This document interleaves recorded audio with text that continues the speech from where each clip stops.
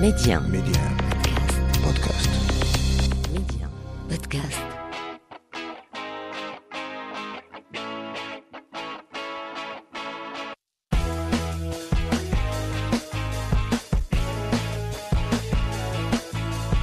Bonjour à toutes et à tous, j'adore cette citation d'Oscar Wilde.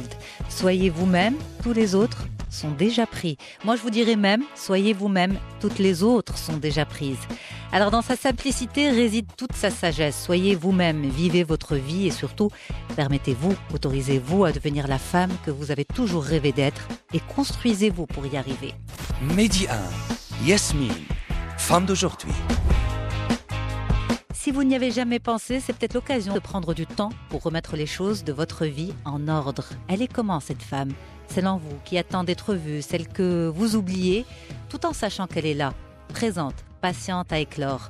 Comment la trouver et comment lui donner sa place ? Eh bien, on en parle tout de suite avec vous, Amel Septi. Comment ça va, Amel ? Très bien. Bonjour Yasmine. Bonjour à toutes et à tous vos auditeurs et merci de me recevoir dans votre émission. Avec plaisir. Alors, Amel Septi, devenir la femme que j'ai toujours rêvé d'être. Est-ce qu'il y a souvent cette double voie, en fait, la vie que l'on vit et la personne qu'on aurait eu envie d'être? Alors, bonjour Yasmine et merci de m'accueillir. Bonjour à vos auditeurs. J'ai aimé la présentation que vous avez faite de cette émission. En effet, il y a un thérapeute qui s'appelle Michael White qui est à l'origine des thérapies narratives et qui a dit qu'on venait au monde avec une histoire préférée, qu'on débarquait dans ce monde en étant enfant avec une histoire à l'intérieur de nous qui est supposée nous emmener là où on a besoin d'aller.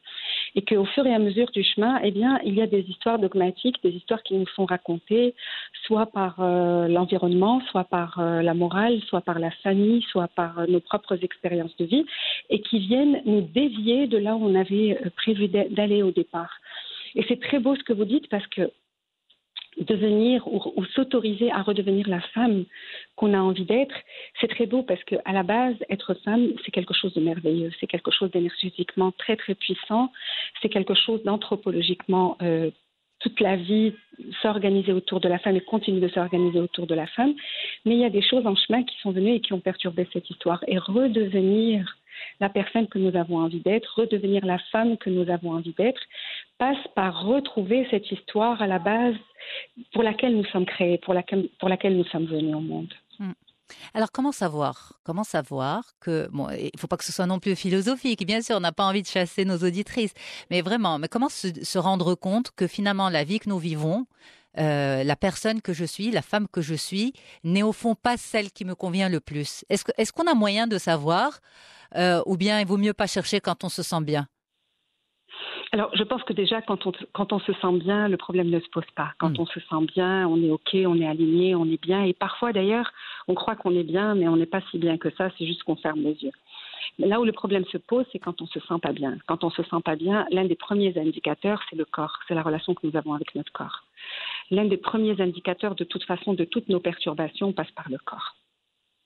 Donc, quand une femme ne s'approprie pas sa présence, n'est pas ancrée dans sa présence dans son corps, n'est pas à l'aise avec elle-même, c'est le signe qu'il y a quelque chose à questionner en elle et à changer. Alors, quand on se sent pas bien et qu'on est conscient et qu'on a cette première étape qui est prendre conscience que quelque chose ne va pas bien dans ma manière de vivre ma féminité, ben après c'est un circuit, c'est un petit chemin à faire. Voilà. Quand on n'est pas suffisamment ancré dans sa féminité, quand on n'est pas assez à l'aise dans son rôle, dans sa stature, dans sa posture de femme, c'est intéressant de venir se poser des questions. Par exemple, qu'est-ce que j'ai besoin d'accepter ? Qu'est-ce que j'ai besoin de laisser partir ? Qu'est-ce que j'ai besoin de changer en moi ? La première chose que j'ai besoin d'accepter, la toute première à partir de laquelle je peux m'autoriser à devenir pleinement, pas seulement la femme, mais la personne que je suis, c'est accepter d'être imparfait.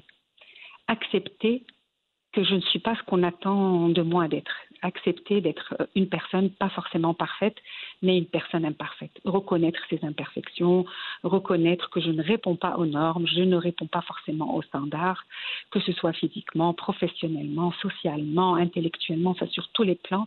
Reconnaître que je suis pas forcément la personne parfaite qu'on attend de moi et c'est Tant mieux.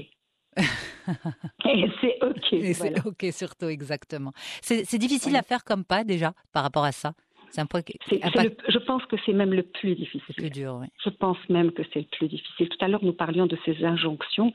On est beaucoup soumis aux normes. La femme doit répondre à certaines normes. L'être humain, déjà l'individu, est lui-même plein de bombardés d'injonctions en permanence et de normes. Mais la femme encore plus, parce que la femme, elle a plusieurs casquettes, la femme. La femme, elle est attendue dans ses différentes fonctions. Elle est attendue, bien sûr, dans ce rôle de femme, qui est son essence même, mais elle est attendue aussi dans ses fonctions. Elle est attendue en tant que citoyen, en tant que mère, en tant qu'amie, en tant que sœur, en tant que membre de la société active. Enfin, donc, la première chose à faire, c'est accepter que je ne suis pas parfaite. Je ne peux pas être une mère parfaite et une épouse parfaite et une employée parfaite et une citoyenne parfaite. Accepter tout ce qui fait que je suis moi. Imparfaite ne signifie pas mal. Être imparfaite signifie être moi. C'est ainsi que je suis faite. Absolument. À partir de là, tout ce que j'ai accepté comme n'étant pas parfait, apprendre à faire confiance à toutes ces parties de moi que j'accepte inconditionnellement pour ce qu'elles sont, donc apprendre à leur faire confiance. Alors, apprendre à se faire confiance à soi, mais apprendre à faire confiance au-delà de soi aussi, au-delà de soi. Ça veut dire quoi, faire confiance au-delà de soi? Oui, ça veut dire que nous évoluons en permanence dans un environnement. Et cet environnement n'est pas toujours bienveillant, parfois il est hostile. Et parfois, on en fait une lecture hostile. Faire confiance au-delà de soi, c'est que faire de son mieux à son niveau. Vraiment avoir confiance que je fais de mon mieux. Être totalement persuadée que de là où je suis, je fais de mon mieux. Je suis OK avec mes actes, je suis OK avec mes pensées, je suis OK avec mes intentions, je suis OK avec mes valeurs. Et pour tout ce qui se passe au-delà de moi, accepter que parfois les choses ne se passent pas comme on a envie qu'elles se passent, accepter que les autres ne nous voient pas forcément comme on a envie qu'ils nous voient, que les choses, les processus que nous entamons ne vont pas avoir le résultat qu'on attend, etc. Avoir confiance en nous-mêmes, mais aussi avoir confiance en demain, en l'autre, en la société, avoir confiance que tout le monde ne nous veut pas du mal ou que demain ça va pas être pire ou des choses comme ça. D'ailleurs, en ces temps de pandémie, c'est quelque chose dont on a vraiment besoin c'est quelque chose qu'on a besoin de convoquer et de nourrir. C'est cette confiance que Mais Amel, je me pose cette question. Quand on dit par exemple devenir la femme qu'on a toujours rêvé d'être, est-ce qu'on la rêve cette femme parce qu'elle est vraiment en nous, ou bien on la rêve parce que c'est un modèle de réussite pour nous? C'est intéressant. Alors, chacun a son modèle. Il y a autant de modèles qu'il y a d'humains. Nous construisons nos modèles. Il n'y a pas un seul modèle universel. Il y a le modèle que chacun s'est construit en fonction de son chemin de vie. Chaque personne s'est construit à un moment donné une image de la force. C'est l'étoile, c'est la fameuse étoile du berger qui nous guide. On s'est construit des modèles quand on était plus jeune, à travers les modèles parentaux, à travers nos aînés, à travers nos éducateurs, à travers les personnages de fiction aussi qui nous ont inspirés. On se construit cette étoile et on a envie d'aller vers cette étoile et se construire. Alors parfois, cette femme qu'on aurait voulu être, c'est quelque chose qui nous a manqué ou quelque chose qu'on a admiré, une forme de force ou quelque chose qu'on n'a pas forcément en nous et qu'on aimerait, on se sent capable de le générer. Donc, si nous reconnaissons la force quelque part, si nous la voyons et que nous avons envie d'y aller, c'est que quelque part elle est en nous. Nous ne pouvons pas reconnaître quelque chose qui n'est pas déjà en nous. Nous ne pouvons pas, notre cerveau ne peut pas fabriquer, si vous voulez, quelque chose de nulle part, de rien du tout. Il fabrique avec ce qu'il connaît, ce qu'il sait. Et donc, s'il a envie de réaliser quelque chose, c'est qu'il y a en lui cette certitude qu'il peut y arriver. Consciente ou inconsciente, parfois on n'est même pas conscient. Je voudrais tellement être cette personne, mais bien sûr, j'y arriverai jamais. Arrête-toi à ce « je voudrais tellement être cette personne ». Si tu te dis « je voudrais tellement être cette personne », c'est que ton regard intérieur, ton regard inconscient est orienté sur quelque chose. Et s'il est orienté sur cette chose, c'est que tu peux y aller. C'est que tu peux le faire. C'est déjà le premier indicateur. C'est un excellent indicateur, en fait. Tu as les représentations mentales, c'est que à l'intérieur de toi, vous comprenez, si je vous parle de quelque chose maintenant que vous n'avez jamais vu, il n'y a aucun moyen que vous puissiez vous le représenter. Si vous le représentez, c'est que vous le connaissez, c'est que vous l'avez déjà vu. Mais comment sauter le pas et comment se faire confiance et comment se dire, bon, très bien, si je me représente ça, si j'ai envie de devenir cette femme, c'est que j'en ai les ressources, j'en suis capable. Ce n'est pas qu'un rêve. Je ne vais pas brimer cette personne à l'intérieur de moi. Je ne vais pas m'étouffer. Mais comment sauter le pas? Comment concrétiser? Alors, sauter le pas, déjà se réconcilier avec soi-même. Ça a l'air d'une phrase bateau, ça a l'air d'une phrase toute simple. S'aimer, je disais tout à l'heure, toutes nos informations passent par notre corps. Se réconcilier avec son corps, se réconcilier avec soi-même, prendre la peine de s'arrêter un moment, se réconcilier avec sa nature cyclique. Les femmes ont cette nature cyclique, n'est-ce pas, qui est rythmée au fil des mois, un peu lunaire. Se réconcilier avec sa fragilité, se réconcilier avec ses besoins, avec sa manière de penser. Les femmes, ça a été prouvé aujourd'hui, elles sont beaucoup plus impactées par les sentiments. Elles ont un côté beaucoup plus sensible, entre guillemets, j'aime pas beaucoup ce mot, mais accepter, se réconcilier avec cette part de soi, se réconcilier avec justement ses imperfections, les choses que je ne peux pas réaliser, et j'accepte de pouvoir être ce quelque chose qu'on me demande d'être. Ça, c'est la première part. La deuxième part, c'est passer à l'action. La deuxième chose, c'est passer à l'action, c'est universel. Je peux poser toutes les belles intentions de la Terre. Si je n'agis pas, si je ne les accompagne pas de décisions, d'actions, c'est inutile. Maintenant, passer à l'action, bien sûr, si je suis une femme dans un milieu socio-familial ou professionnel avec énormément de contraintes, etc., et que je rêve de m'affranchir et je me crée des rêves démesurés, c'est bien beau, mais comment faire?